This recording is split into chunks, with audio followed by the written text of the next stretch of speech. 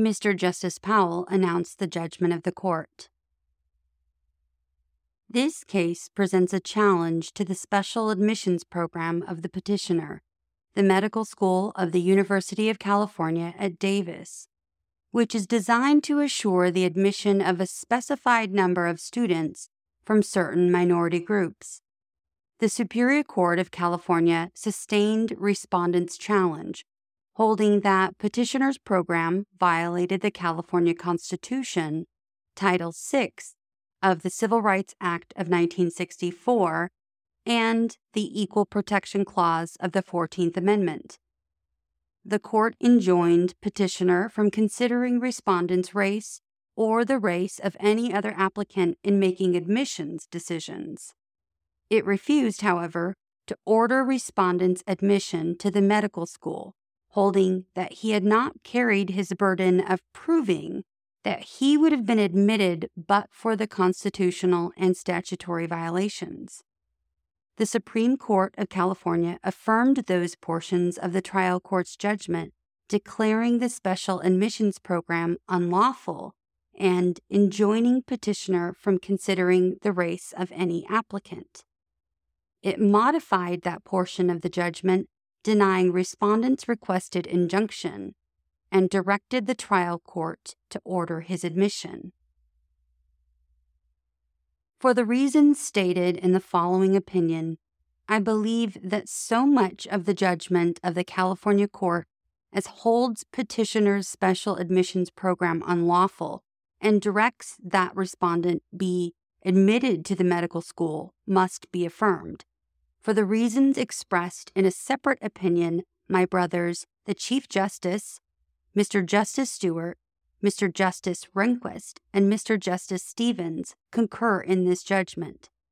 I also conclude, for the reasons stated in the following opinion, that the portion of the court's judgment enjoining petitioner from according any consideration to race in its admissions process must be reversed.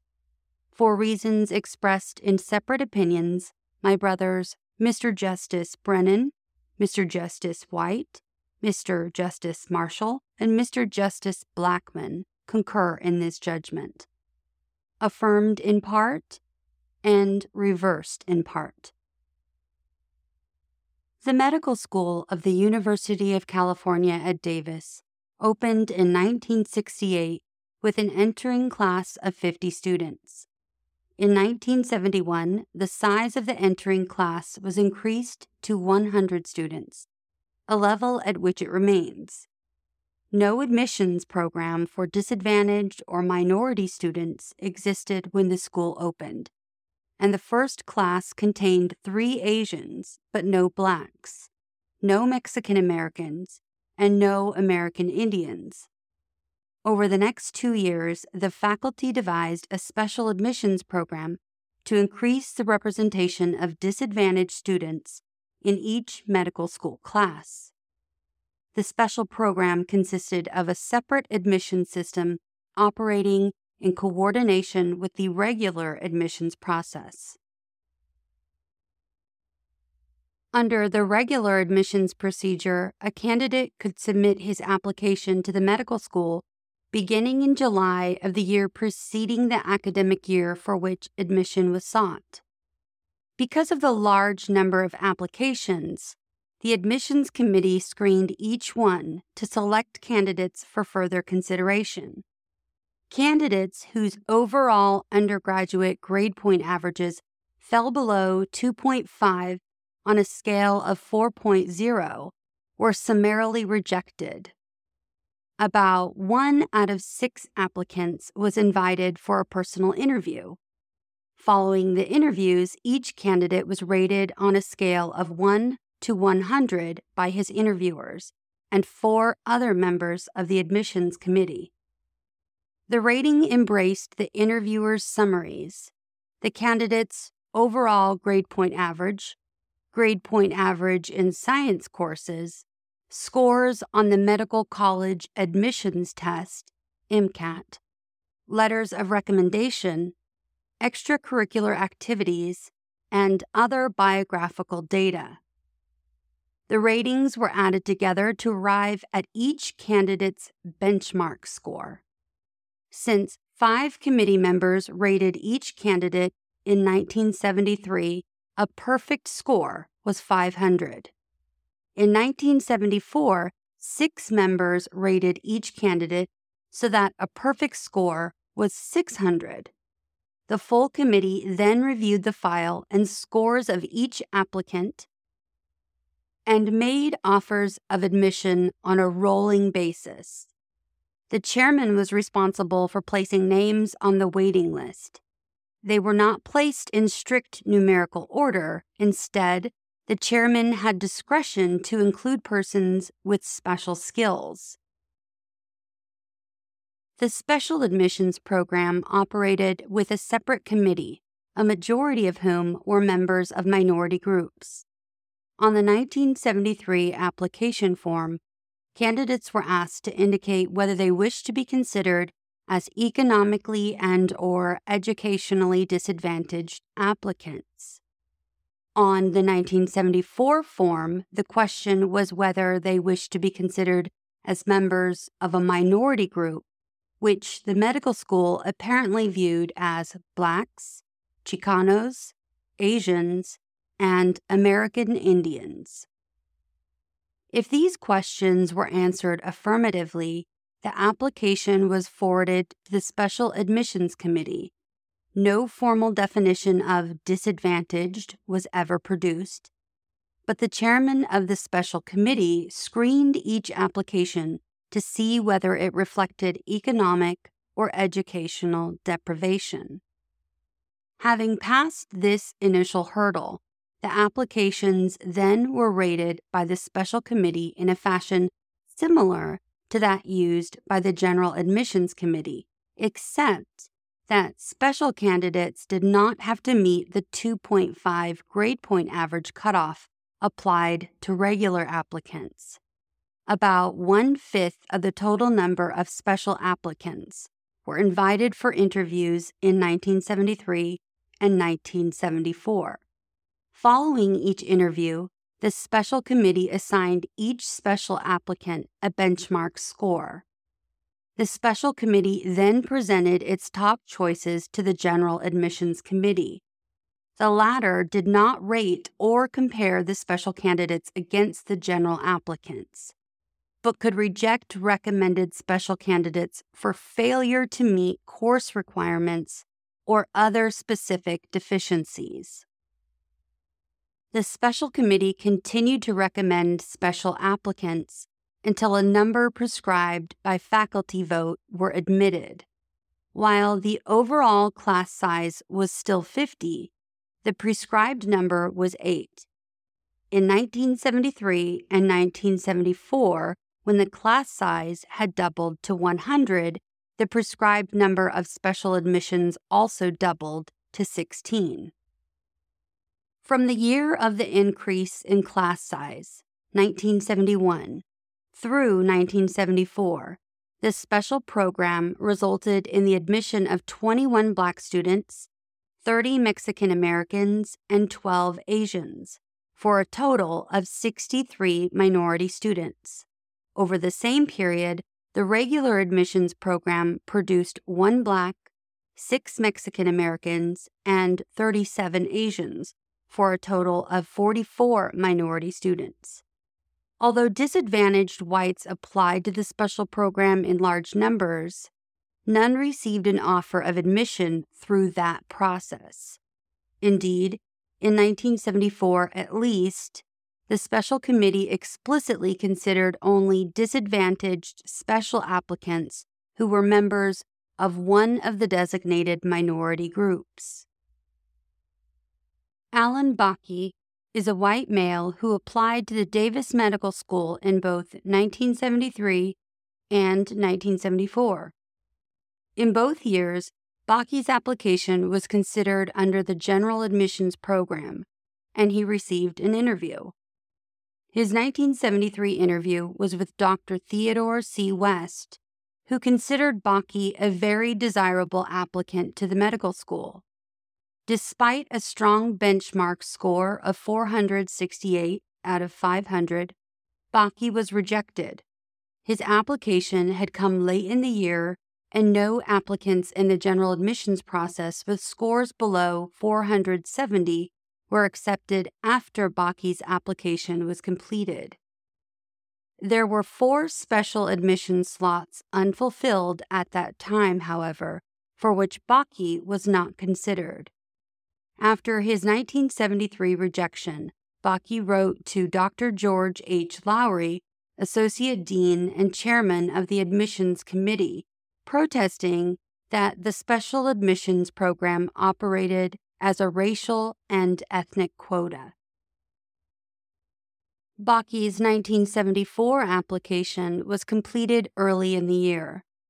His student interviewer gave him an overall rating of 94, finding him friendly, well-tempered, conscientious, and delightful to speak with.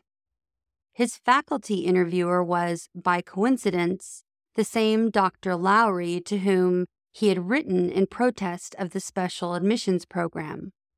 Dr. Lowry found Bakke rather limited in his approach to the problems of the medical profession and found disturbing Bakke's very definite opinions, which were based more on his personal viewpoints than upon a study of the total problem. Dr. Lowry gave Bakke the lowest of his 6 ratings, an 86.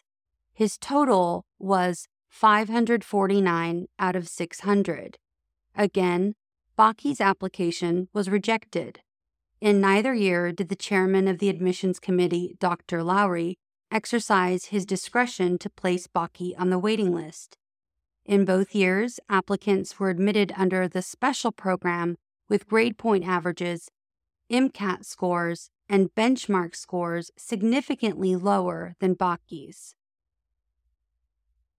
After the second rejection, Bakke filed the instant suit in the Superior Court of California. He sought mandatory, injunctive, and declaratory relief, compelling his admission to the medical school.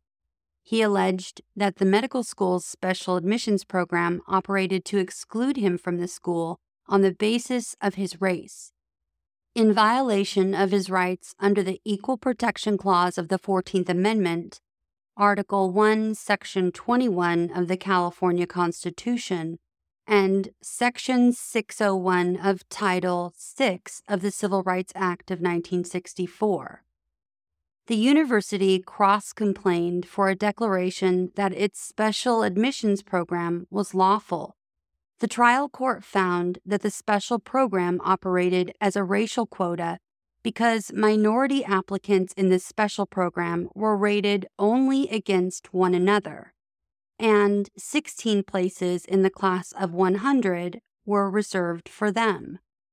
Declaring that the university could not take race into account in making admissions decisions, the trial court held the challenged program violative of the federal Constitution, the state constitution, and Title VI.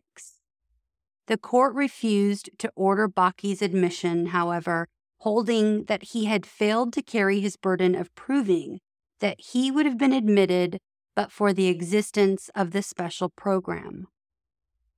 Bakke appealed from the portion of the trial court judgment denying him admission, and the university appealed from the decision that its special admissions program was unlawful and the order enjoining it from considering race in the process of applications. The Supreme Court of California transferred the case directly from the trial court because of the importance of the issues involved. The California court accepted the findings of the trial court with respect to the university's program. Because the special admissions program involved a racial classification, the Supreme Court held itself bound to apply strict scrutiny. It then turned to the goals of the university presented as justifying the special program. Although the court agreed that the goals of integrating the medical profession and increasing the number of physicians willing to serve members of minority groups were compelling state interests, it concluded that the special admissions program was not the least intrusive means of achieving those goals. Without passing on the state constitutional or federal statutory grounds cited in the trial court's judgment, the California court held that the Equal Protection Clause of the 14th Amendment required that no applicant may be rejected because of his race in favor of another who is less qualified as measured by standards applied without regard to race. Turning to Bakke's appeal, the court ruled that since Bakke had established that the university had discriminated against him on the basis of his race, the burden of proof shifted to the university to demonstrate that he would not have been admitted even in the absence of the special admissions program. The court analogized Bakke's situation to that of a plaintiff under Title VII of the Civil Rights Act of 1964. On this basis, the court initially ordered a remand for the purpose of determining whether, under the newly allocated burden of proof, Bakke would have been admitted to either the 1973 or the 1974 entering class in the absence of the special admissions program. In its petition for rehearing below, however, the university conceded its inability to carry that burden. The California court thereupon amended its opinion to direct that the trial court enter judgment ordering Bakke's admission to the medical school. That order was stayed pending review in this court. We granted certiorari to consider the important constitutional issue. Part 2. In this court, the parties neither briefed nor argued the applicability of Title VI of the Civil Rights Act of 1964. Rather, as had the California court, they focused exclusively upon the validity of the special admissions program under the Equal Protection Clause. Because it was possible, however, that a decision on the Title VI might obviate resort to constitutional interpretation, we requested supplementary briefing on the statutory issue. Section A. At the outset, we face the question whether a right of action for private parties exists under Title VI. Respondent argues that there is a private right of action invoking the test set forth in Court v. Ashe, 1975. He contends that the statute creates a federal right in his favor, that legislative history reveals an intent to permit private actions, that such actions would further the remedial purposes of the statute, and that enforcement of federal rights under the Civil Rights Act generally is not relegated to the states. In addition, he cites several lower court decisions which have recognized or assumed the existence of a private right of action. Petitioner denies the existence of a private right of action, arguing that the sole function of Section 601 was to establish a predicate for administrative action under Section 602.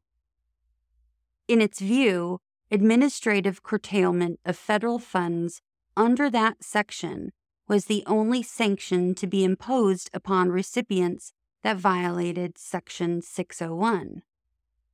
Petitioner also points out that Title VI contains no explicit grant of a private right of action, in contrast to Titles 2, 3, 4, and 7 of the same statute.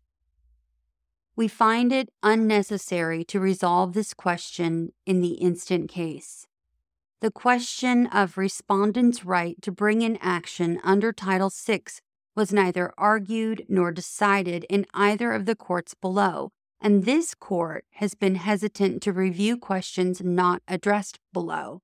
We therefore do not address this difficult issue. Similarly, we need not pass upon petitioner's claim that private plaintiffs under Title VI must exhaust administrative remedies. We assume, only for the purposes of this case, that respondent has a right of action under Title VI. The language of Section 601, like that of the Equal Protection Clause, is majestic in its sweep. Quote, "No person in the United States shall, on the ground of race, color, or national origin, be excluded from participation in, be denied the benefits of, or be subjected to discrimination under any program or activity receiving federal financial assistance." The concept of discrimination, like the phrase equal protection of the laws, is susceptible of varying interpretations, for, as Mr. Justice Holmes declared, "A word is not a crystal, transparent and unchanged.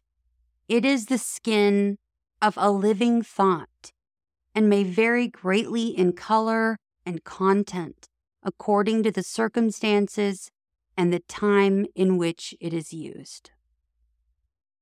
We must, therefore, seek whatever aid is available in determining the precise meaning of the statute before us. Examination of the voluminous legislative history of Title VI reveals a congressional intent to halt federal funding of entities that violate a prohibition of racial discrimination similar to that of the Constitution.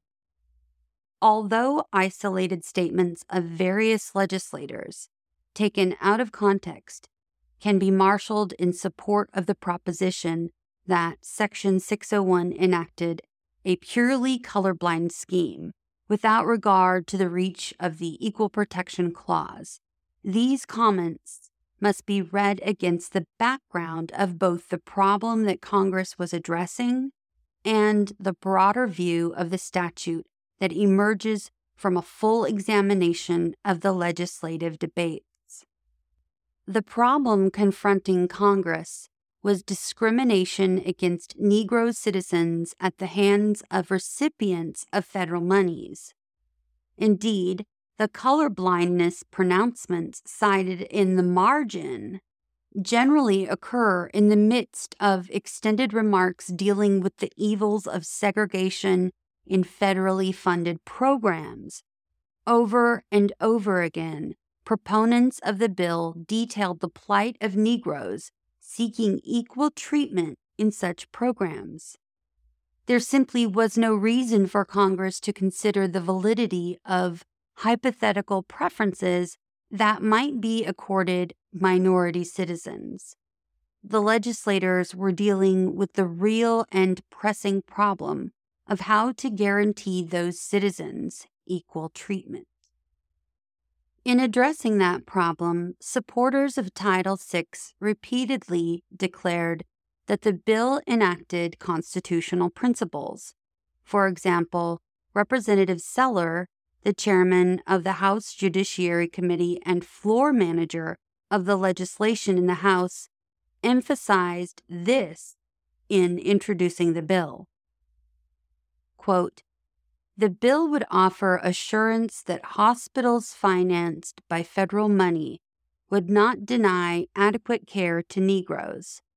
It would prevent abuse of food distribution programs whereby Negroes have been known to be denied food surplus supplies when white persons were given such food. It would assure Negroes the benefits now accorded only to white students in programs of higher education financed by federal funds. It would, in short, assure the existing right to equal treatment in the enjoyment of federal funds. It would not destroy any rights of private property or freedom of association." Unquote. Other sponsors shared Representative Seller's view that Title VI embodied constitutional principles. In the Senate, Senator Humphrey declared that the purpose of Title VI was to ensure that federal funds are spent in accordance with the Constitution and the moral sense of the nation. Senator Ribicoff agreed that Title VI embraced the constitutional standard. Quote, basically, there is a constitutional restriction against discrimination in the use of federal funds, and Title VI simply spells out the procedure to be used in enforcing that restriction. Other senators expressed similar views. Further evidence of the incorporation of a constitutional standard into Title VI appears in the repeated refusals of the legislation's supporters precisely to define the term discrimination. Opponents sharply criticized this failure, but proponents of the bill merely replied that the meaning of discrimination would be made clear by reference to the Constitution or other existing law. Other sponsors shared Representative Seller's view that Title VI embodied constitutional principles. In the Senate, Senator Humphrey declared that the purpose of Title VI was to ensure that federal funds are spent in accordance with the Constitution and the moral sense of the nation. Senator Ribicoff agreed that Title VI embraced the constitutional standard. Quote, basically, there is a constitutional restriction against discrimination in the use of federal funds, and Title VI simply spells out the procedure to be used in enforcing that restriction. Other senators expressed similar views. Further evidence of the incorporation of a constitutional standard into Title VI appears in the repeated refusals of the legislation's supporters precisely to define the term discrimination. Opponents sharply criticized this failure, but proponents of the bill merely replied that the meaning of discrimination would be made clear by reference to the Constitution or other existing law. For example, Senator Humphrey noted the relevance of the Constitution as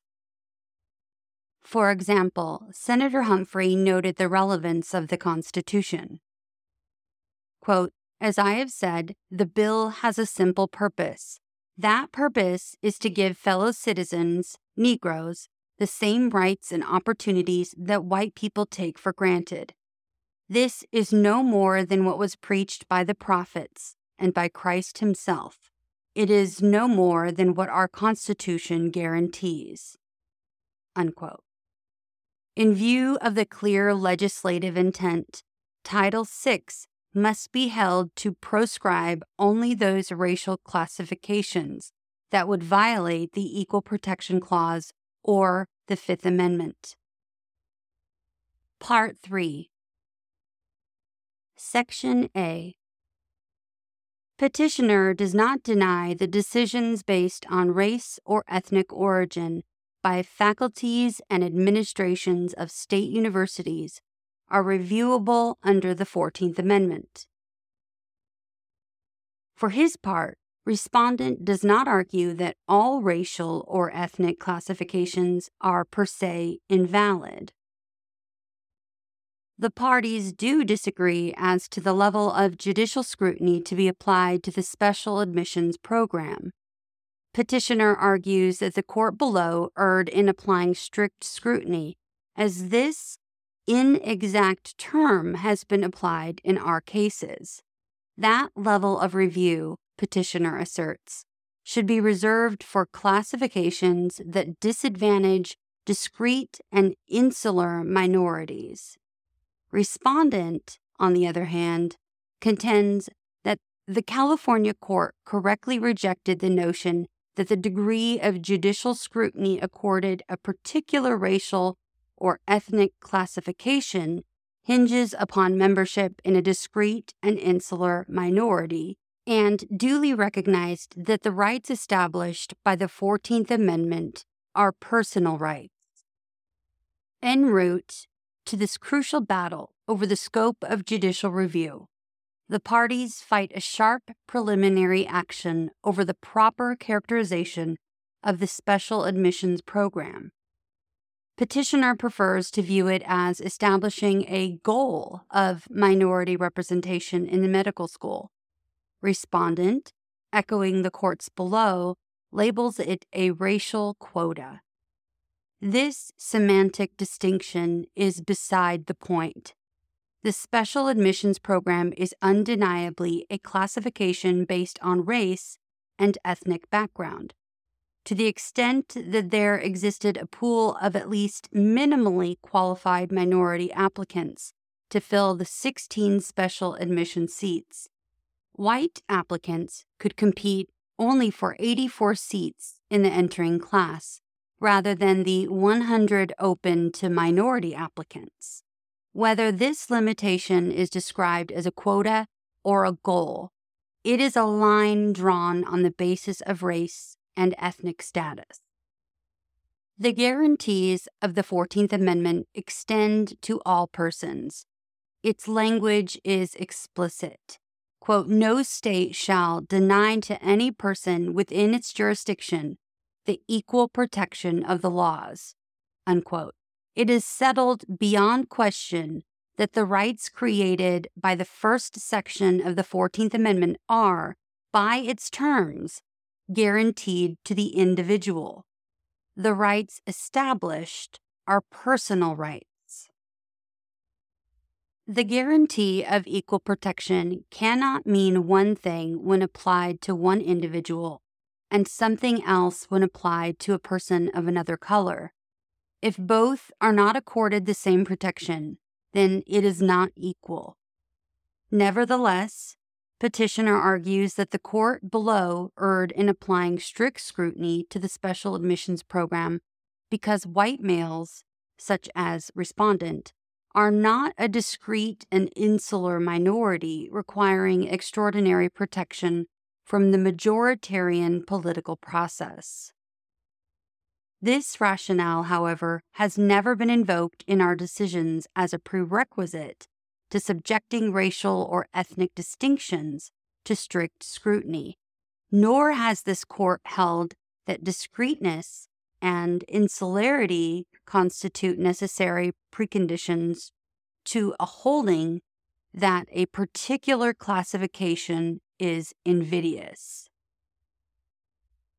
These characteristics may be relevant in deciding whether or not to add new types of classifications to the list of suspect categories, or whether a particular classification survives close examination.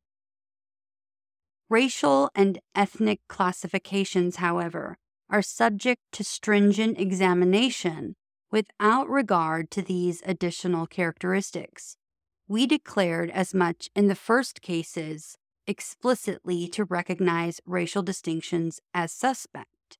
Quote, "Distinctions between citizens solely because of their ancestry are, by their very nature, odious to a free people whose institutions are founded upon the doctrine of equality. All legal restrictions which curtail the civil rights of a single racial group are immediately suspect." That is not to say that all such restrictions are unconstitutional. It is to say that courts must subject them to the most rigid scrutiny. The court has never questioned the validity of those pronouncements. Racial and ethnic distinctions of any sort are inherently suspect and thus call for the most exacting judicial examination. Section B.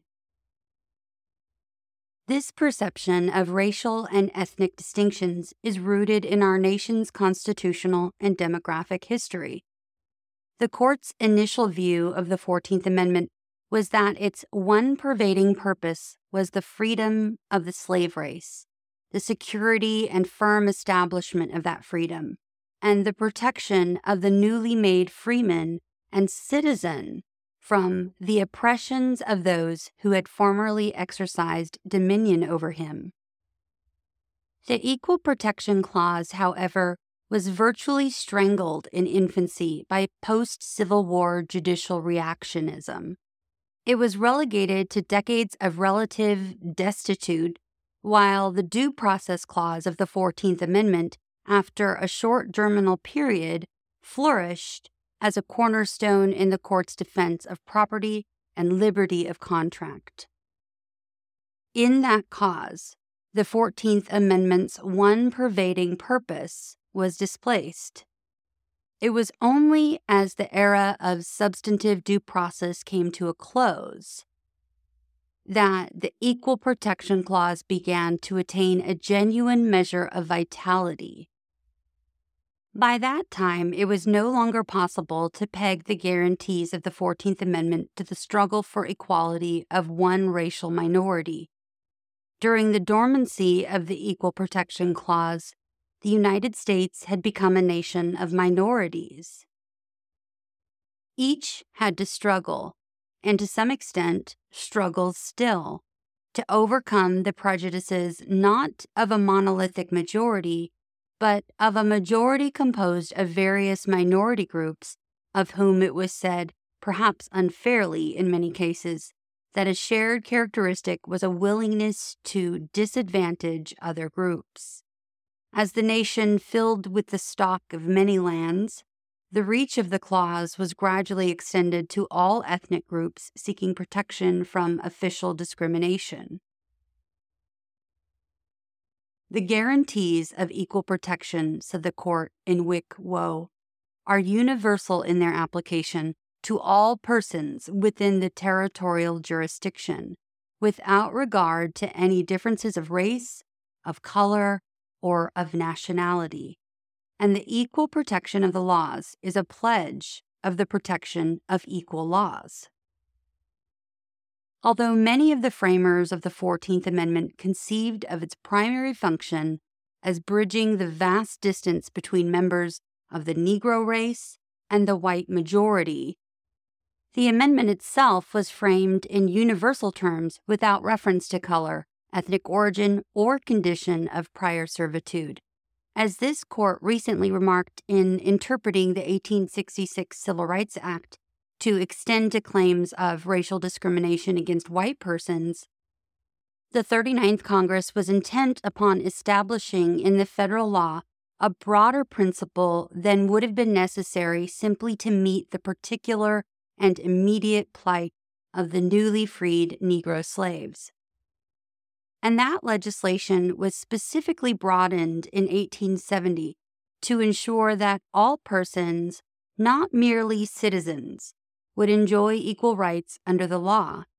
Indeed, it is not unlikely that among the framers were many who would have applauded a reading of the Equal Protection Clause that states a principle of universal application and is responsive to the racial, ethnic, and cultural diversity of the nation. Over the past 30 years, this court has embarked upon the crucial mission of interpreting the Equal Protection Clause with the view of assuring to all persons the protection of equal laws in a nation confronting a legacy of slavery and racial discrimination. Because the landmark decisions in this area arose in response to the continued exclusion of Negroes from the mainstream of American society, they could be characterized as involving discrimination by the majority white race against the Negro minority. But they need not be read as depending upon that characterization for their results. It suffices to say that over the years, this court has consistently repudiated distinctions between citizens solely because of their ancestry as being odious to a free people whose institutions are founded upon the doctrine of equality. Petitioner urges us to adopt for the first time a more restrictive view of the Equal Protection Clause and hold that discrimination against members of the white majority cannot be suspect if its purpose can be characterized as benign. The clock of our liberties, however, cannot be turned back to 1868. It is far too late to argue that the guarantee of equal protection to all persons permits the recognition of special wards entitled to a degree of protection greater than accorded others. the 14th Amendment is not directed solely against discrimination due to a two-class theory, that is, bad upon differences between white and Negro. Once the artificial line of a two-class theory of the 14th Amendment is put aside, the difficulties entailed in varying the level of judicial review according to a perceived preferred status of a particular racial or ethnic minority are intractable. The concepts of majority and minority necessarily reflect temporary arrangements and political judgments. As observed above, the white majority itself is composed of various minority groups, most of which can lay claim to a history of prior discrimination at the hands of the state and private individuals.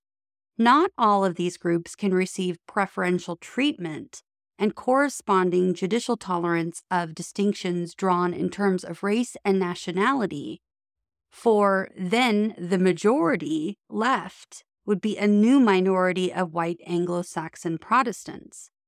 There is no principled basis for deciding which groups would merit heightened judicial solicitude and which would not. Courts would be asked to evaluate the extent of the prejudice and consequent harm suffered by various minority groups. Those whose societal injury is thought to exceed some arbitrary level of tolerability then would be entitled to preferential classifications at the expense of individuals belonging to other groups. Those classifications would be free from exacting judicial scrutiny. As these preferences began to have their desired effect, and the consequences of past discrimination were undone, new judicial rankings would be necessary.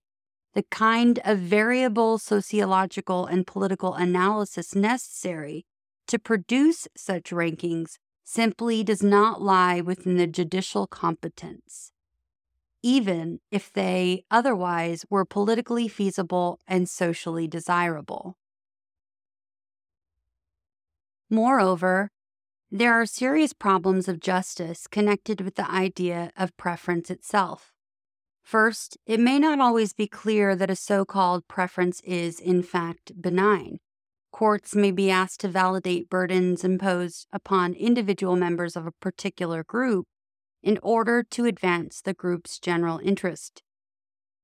Nothing in the Constitution supports the notion that individuals may be asked to suffer otherwise impermissible burdens in order to enhance the societal standing of their ethnic groups. Second, preferential programs may only reinforce common stereotypes holding that certain groups are unable to achieve success without special protection based on a factor having no relationship to individual worth. Third, there is a measure of inequity in forcing innocent persons in respondents' position to bear the burdens of redressing grievances not of their making. By hitching the meaning of the Equal Protection Clause to these transitory considerations, we would be holding, as a constitutional principle, that judicial scrutiny of classifications touching on racial and ethnic background may vary with the ebb and flow of political forces.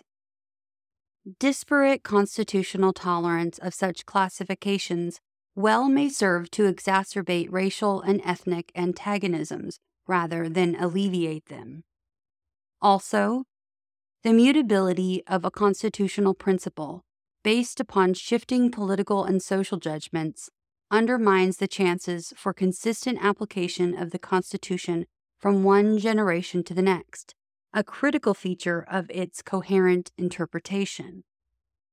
In expounding the Constitution, the court's role is to discern principles sufficiently absolute to give them roots throughout the community and continuity over significant periods of time, and to lift them above the level of the pragmatic political judgments of a particular time and place. If it is the individual who is entitled to judicial protection against classifications based upon his racial or ethnic background because such distinctions impinge upon personal rights rather than the individual only because of his membership in a particular group, then constitutional standards may be applied consistently. Political judgments regarding the necessity for the particular classification may be weighed in the constitutional balance. But the standard of justification will remain constant. This is as it should be, since those political judgments are the product of rough compromise struck by contending groups within the democratic process. When they touch upon an individual's race or ethnic background, he is entitled to a judicial determination that the burden he is asked to bear on that basis is precisely tailored to serve a compelling governmental interest. The Constitution guarantees that right to every person, regardless of his background. Section C. Petitioner contends that on several occasions this court has approved preferential classifications without applying the most exacting scrutiny. Most of the cases upon which petitioner relies are drawn from three areas: school desegregation, employment discrimination, and sex discrimination. Each of the cases cited presented a situation materially different from the facts of this case. The school desegregation cases are inapposite. Each involved remedies for clearly determined constitutional violations. Racial classifications thus were designed as remedies for the vindication of constitutional entitlement. Moreover, the scope of the remedies was not permitted to exceed the extent of the violations. Here, there was no judicial determination of constitutional violation as predicate for the formulation of a remedial classification. The employment discrimination cases also do not advance petitioner's cause. For example, in Franks v. Bowman Transportation Company, we approved a retroactive award of seniority to a class of Negro truck drivers who had been the victims of discrimination, not just by society at large, but by the respondent in that case. While this relief imposed some burdens on other employees, it was held necessary to make the victims whole for injuries suffered on account of unlawful employment discrimination. The courts of appeals have fashioned various types of racial preferences as remedies for constitutional or statutory violations resulting in identified race-based injuries to individuals held entitled to the preference. Such preferences also have been upheld where a legislative or administrative body charged with the responsibility made determinations of past discrimination by the industries affected and fashioned remedies deemed appropriate to rectify the discrimination.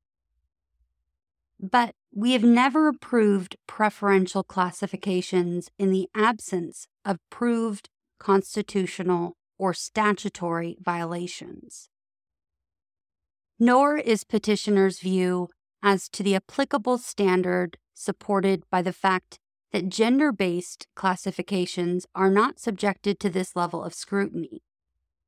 Gender-based distinctions are less likely to create the analytical and practical problems present in preferential programs premised on racial or ethnic criteria.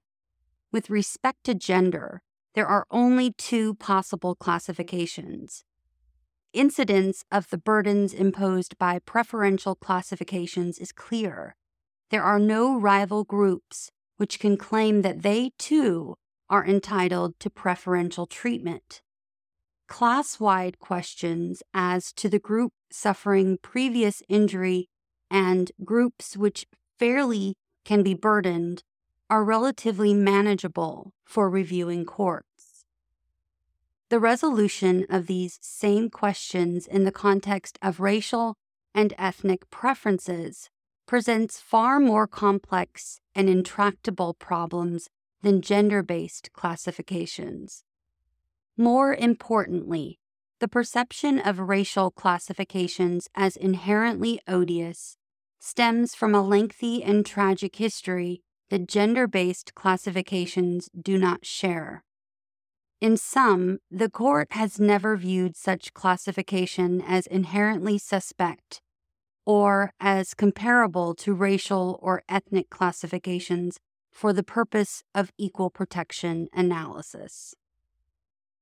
Petitioner also cites Lau v. Nichols in support of the proposition that discrimination favoring racial or ethnic minorities has received judicial approval without the exacting inquiry ordinarily accorded suspect classifications. In Lau, we held that the failure of the San Francisco school system to provide remedial English instruction for some 1,800 students of Oriental ancestry who spoke no English amounted to a violation of Title VI of the Civil Rights Act of 1964 and the regulations promulgated thereunder. Those regulations required remedial instruction where inability to understand English excluded children of foreign ancestry from participation in educational programs. Because we found that the students in Lau were denied a meaningful opportunity to participate in the educational program, we remanded for the fashioning of a remedial order. Lau provides little support for petitioner's argument.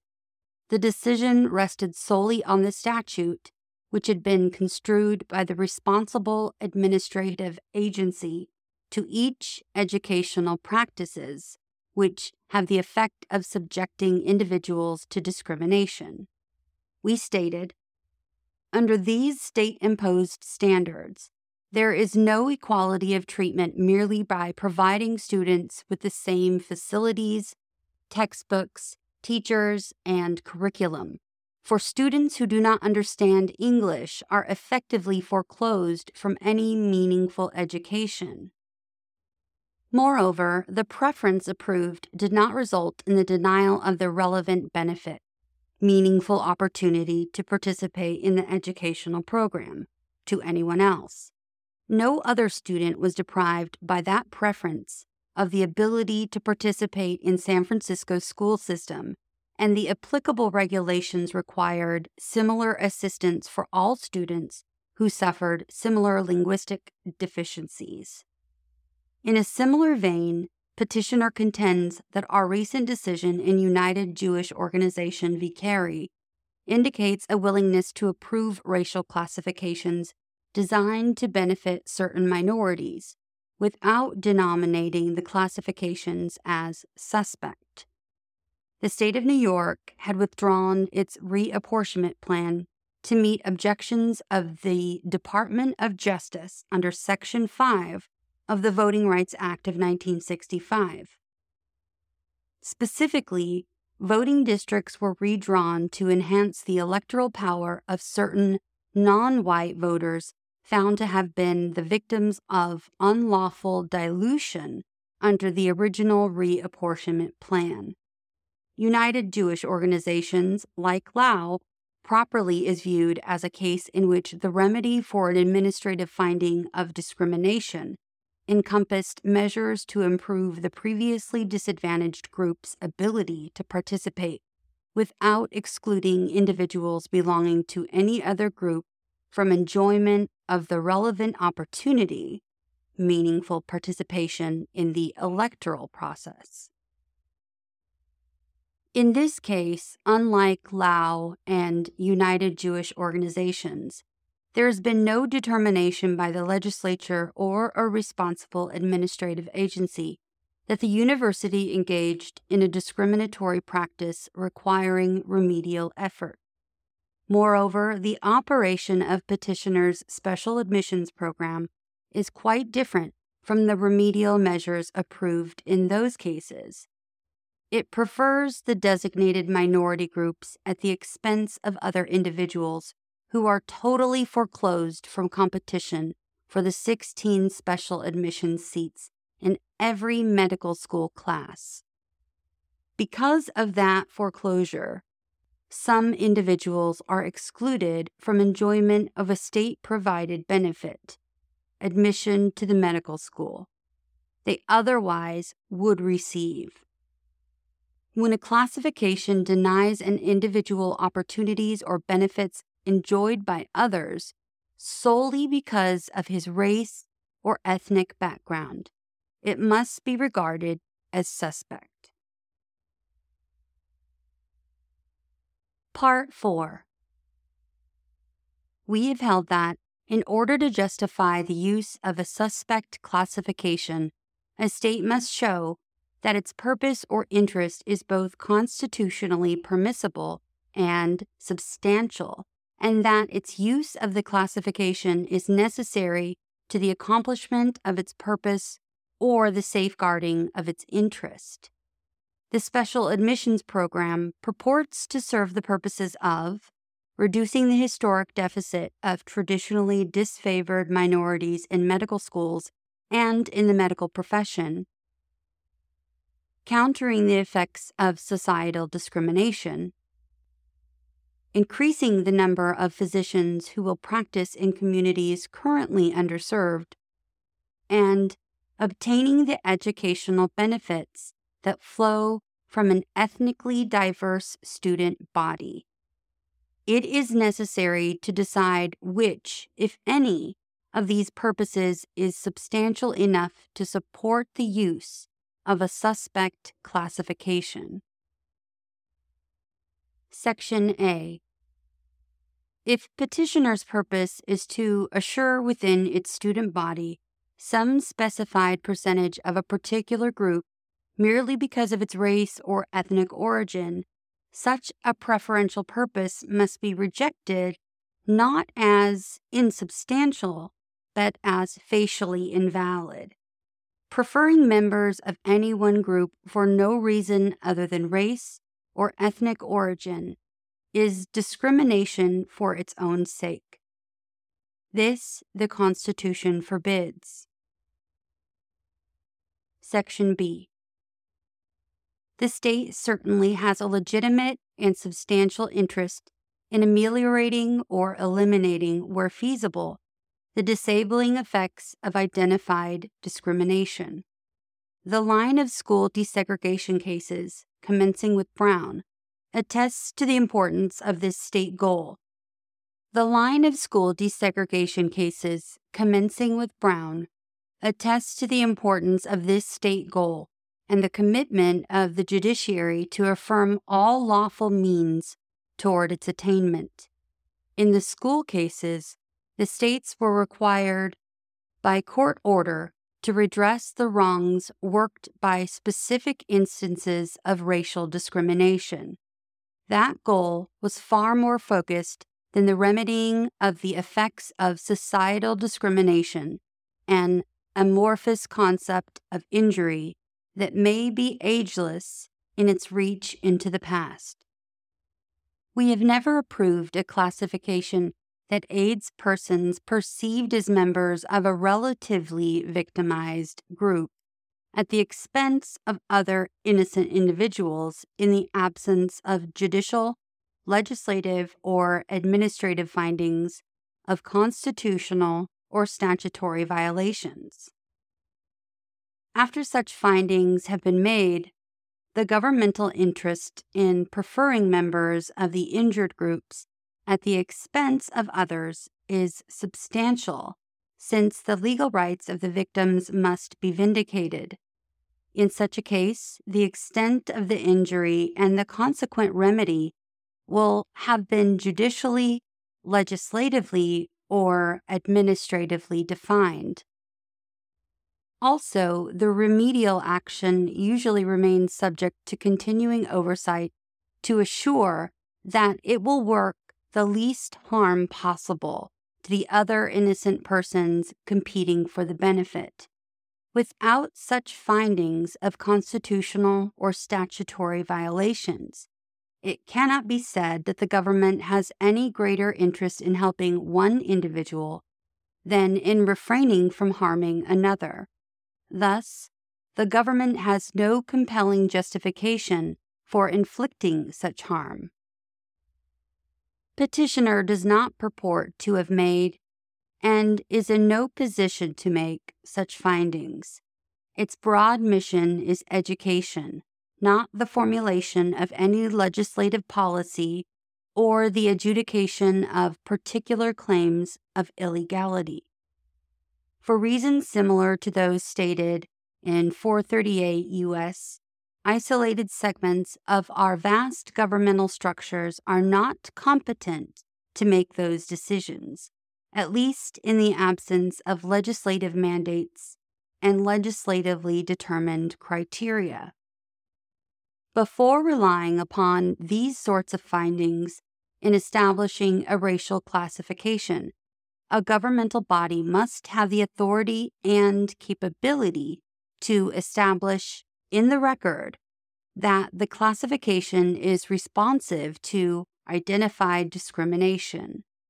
Lacking this capability, petitioner has not carried its burden of justification on this issue. Hence the purpose of helping certain groups whom the faculty of the Davis Medical School perceived as victims of societal discrimination does not justify a classification that imposes disadvantages upon persons like respondent, who bear no responsibility for whatever harm the beneficiaries of the special admissions program are thought to have suffered.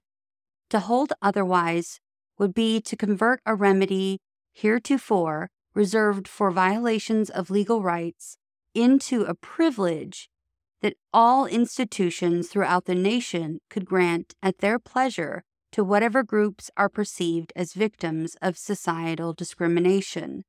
That is a step we have never approved. Section C. Petitioner identifies, as another purpose of its program, improving the delivery of health care services to communities currently underserved. It may be assumed that in some situations, a state's interest in facilitating the health care of its citizens is sufficiently compelling to support the use of a suspect classification. But there is virtually no evidence in the record indicating that petitioner's special admissions program is either needed or geared to promote that goal. The court below addressed this failure of proof. Quote, "The university concedes it cannot assure that minority doctors who entered under the program, all of whom expressed an interest in practicing in a disadvantaged community, will actually do so.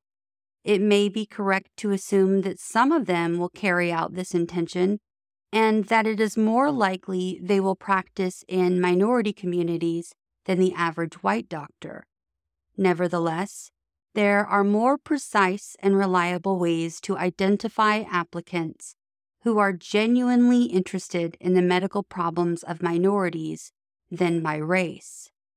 An applicant of whatever race who has demonstrated his concern for disadvantaged minorities in the past and who declares that practice in such a community is his primary professional goal would be more likely to contribute to alleviation of the medical shortage than one who is chosen entirely on the basis of race and disadvantage.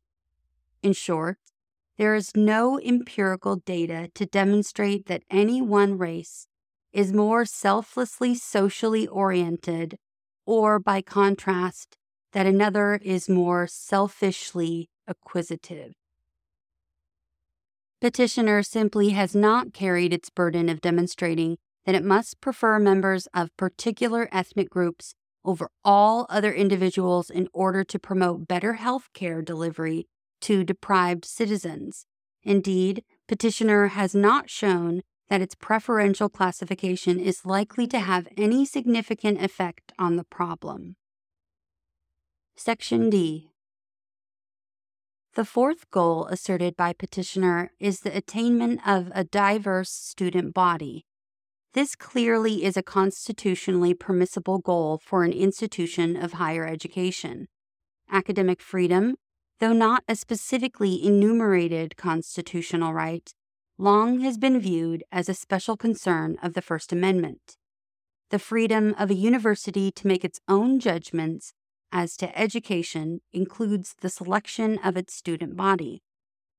Mr. Justice Frankfurter summarized the 4 essential freedoms that constitute academic freedom. Quote, "It is the business of a university to provide that atmosphere which is most conducive to speculation, experiment, and creation. It is an atmosphere in which there prevail the 4 essential freedoms of a university: to determine for itself on academic grounds who may teach, what may be taught, how it shall be taught, and who may be admitted to study. Our national commitment to the safeguarding of these freedoms within university communities was emphasized in Keishian v. Board of Regents. Quote, "Our nation is deeply committed to safeguarding academic freedom, which is of transcendent value to all of us, and not merely to the teachers concerned. That freedom is therefore a special concern of the First Amendment. The nation's future depends upon leaders trained through wide exposure to that robust exchange of ideas which discovers truth out of a multitude of tongues rather than through any kind of authoritative selection. The atmosphere of speculation, experiment, and creation, so essential to the quality of higher education, is widely believed to be promoted by a diverse student body. As the court noted, it is not too much to say that the nation's future depends upon leaders trained through wide exposure to the ideas and mores of students as diverse as this nation of many peoples. Thus, in arguing that its universities must be accorded the right to select those students who will contribute the most to the robust exchange of ideas, petitioner invokes a countervailing constitutional interest, that of the First Amendment. In this light, petitioner must be viewed as seeking to achieve a goal that is of paramount importance in the fulfillment of its mission. It may be argued that there is greater force to these views at the undergraduate level than in a medical school, where the training is centered primarily on professional competency. But even at the graduate level, our tradition and experience lend support to the view that the contribution of diversity is substantial. In Sweat v. Painter, the court made a similar point with specific reference to legal education. The law school, the proving ground for legal learning and practice, cannot be effective in isolation from the individuals and institutions with which the law interacts. Few students, and no one who has practiced law, would choose to study in an academic vacuum, removed from the interplay of ideas and the exchange of views with which the law is concerned. Physicians serve a heterogeneous population.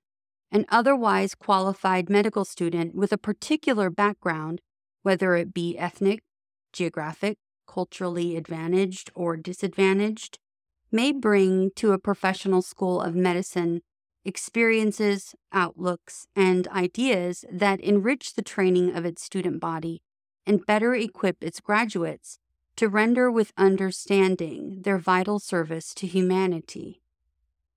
Ethnic diversity, however, is only one element in a range of factors a university properly may consider in attaining the goal of a heterogeneous student body.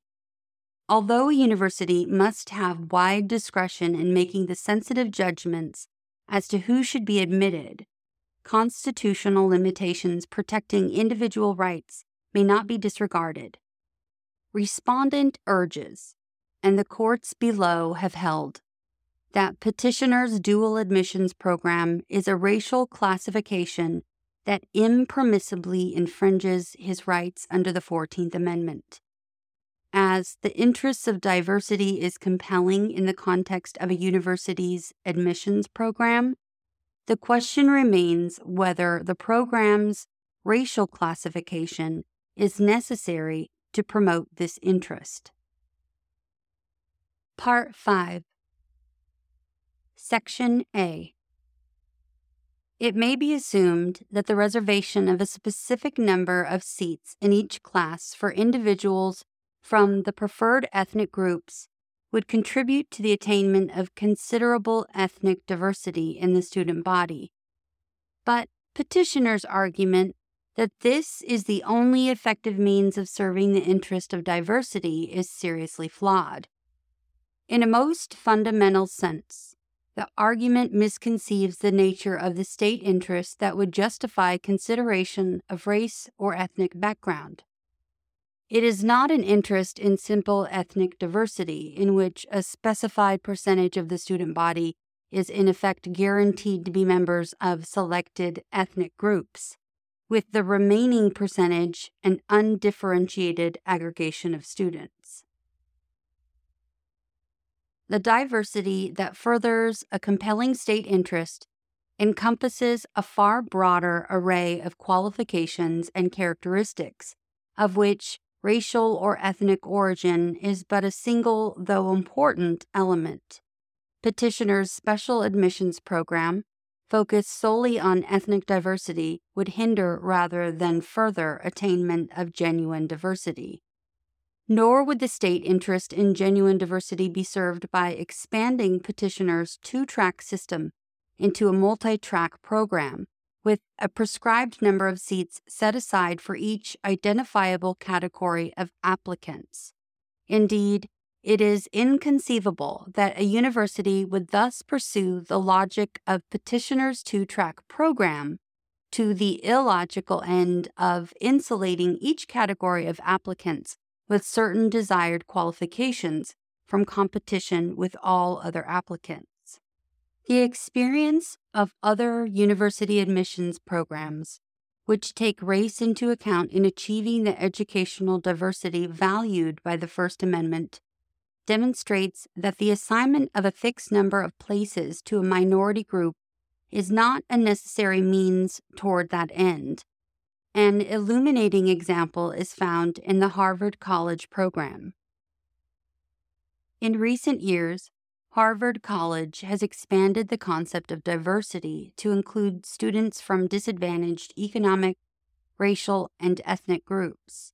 Harvard College now recruits not only Californians or Louisianans, but also Blacks and Chicanos and other minority students. In practice, this new definition of diversity has meant that race has been a factor in some admission decisions. When the Committee on Admissions reviews the large middle group of applicants who are admissible and deemed capable of doing good work in their courses, the race of an applicant may tip the balance in his favor, just as geographic origin or a life spent on a farm may tip the balance in other candidates' cases.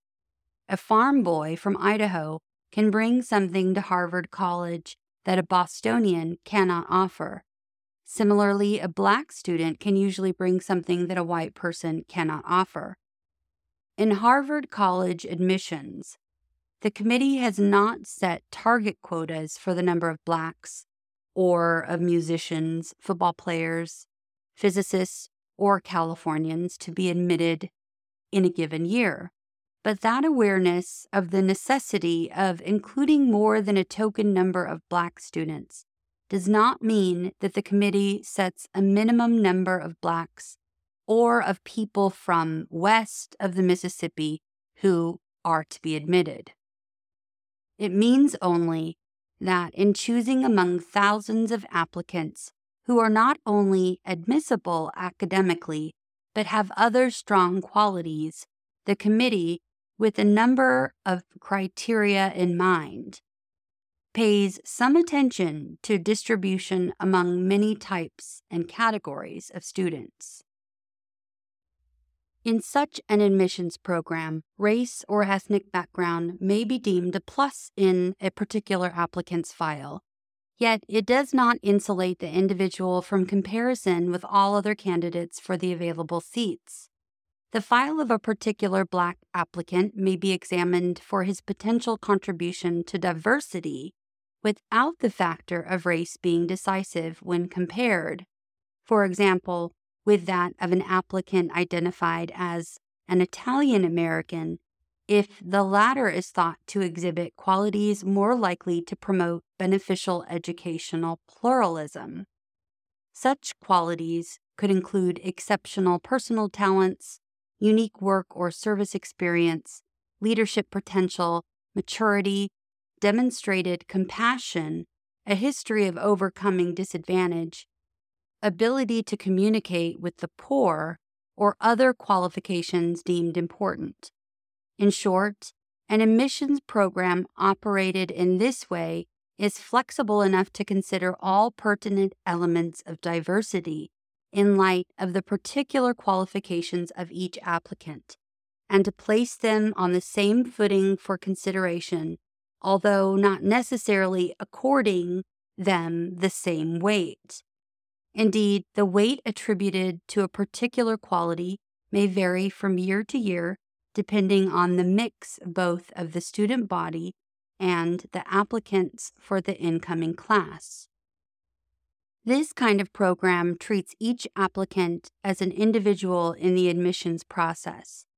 The applicant who loses out on the last available seat to another candidate receiving a plus on the basis of ethnic background will not have been foreclosed from all consideration for that seat simply because he was not the right color or had the wrong surname.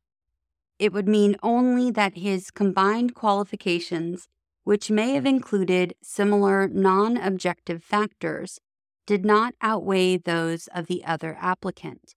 His qualifications would have been weighed fairly and competitively, and he would have no basis to complain of unequal treatment under the 14th Amendment. It has been suggested that an admissions program which considers race only as one factor is simply a subtle and more sophisticated, but no less effective, means of according racial preference than the Davis program. A facial intent to discriminate, however, is evident in petitioner's preference program, and not denied in this case. No such facial infirmity exists in an admissions program where race or ethnic background is simply one element, to be weighed fairly against other elements in the selection process. A boundary line, as Mr. Justice Frankfurter remarked in another connection, is none the worse for being narrow. And a court would not assume that a university professing to employ a facially non-discriminatory admissions policy would operate it as a cover for the functional equivalent of a quota system. In short, good faith would be presumed in the absence of a showing to the contrary in the manner permitted by our cases. Section B. In summary, it is evident that the Davis Special Admissions Program involves the use of an explicit racial classification never before countenanced by this court. It tells applicants who are not Negro, Asian, or Chicano that they are totally excluded from a specific percentage of the seats in an entering class, no matter how strong their qualifications, quantitative and extracurricular, including their own potential for contribution to educational diversity. They are never afforded the chance to compete with applicants from the preferred groups for the special admissions seats. At the same time, the preferred applicants have the opportunity to compete for every seat in the class. The fatal flaw in petitioner's preferential program is its disregard of individual rights as guaranteed by the 14th Amendment. Such rights are not absolute, but when a state's distribution of benefits or imposition of burdens hinges on ancestry or the color of a person's skin, that individual is entitled to a demonstration that the challenged classification is necessary to promote a substantial state interest. Petitioner has failed to carry this burden.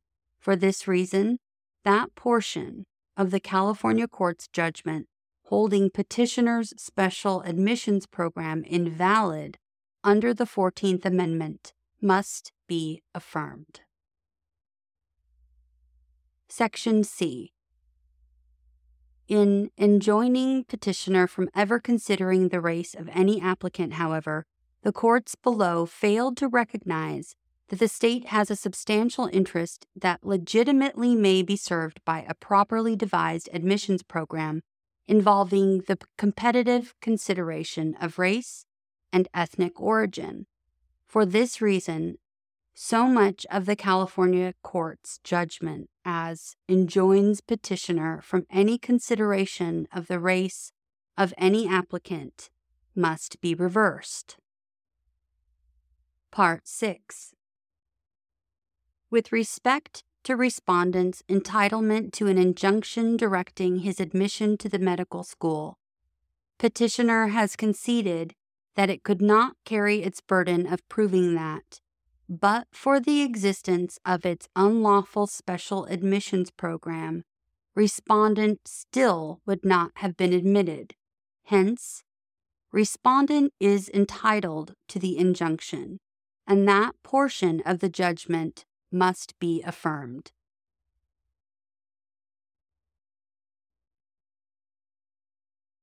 We've come to the end of the opinion. Until next episode, thanks for listening to what SCOTUS wrote us.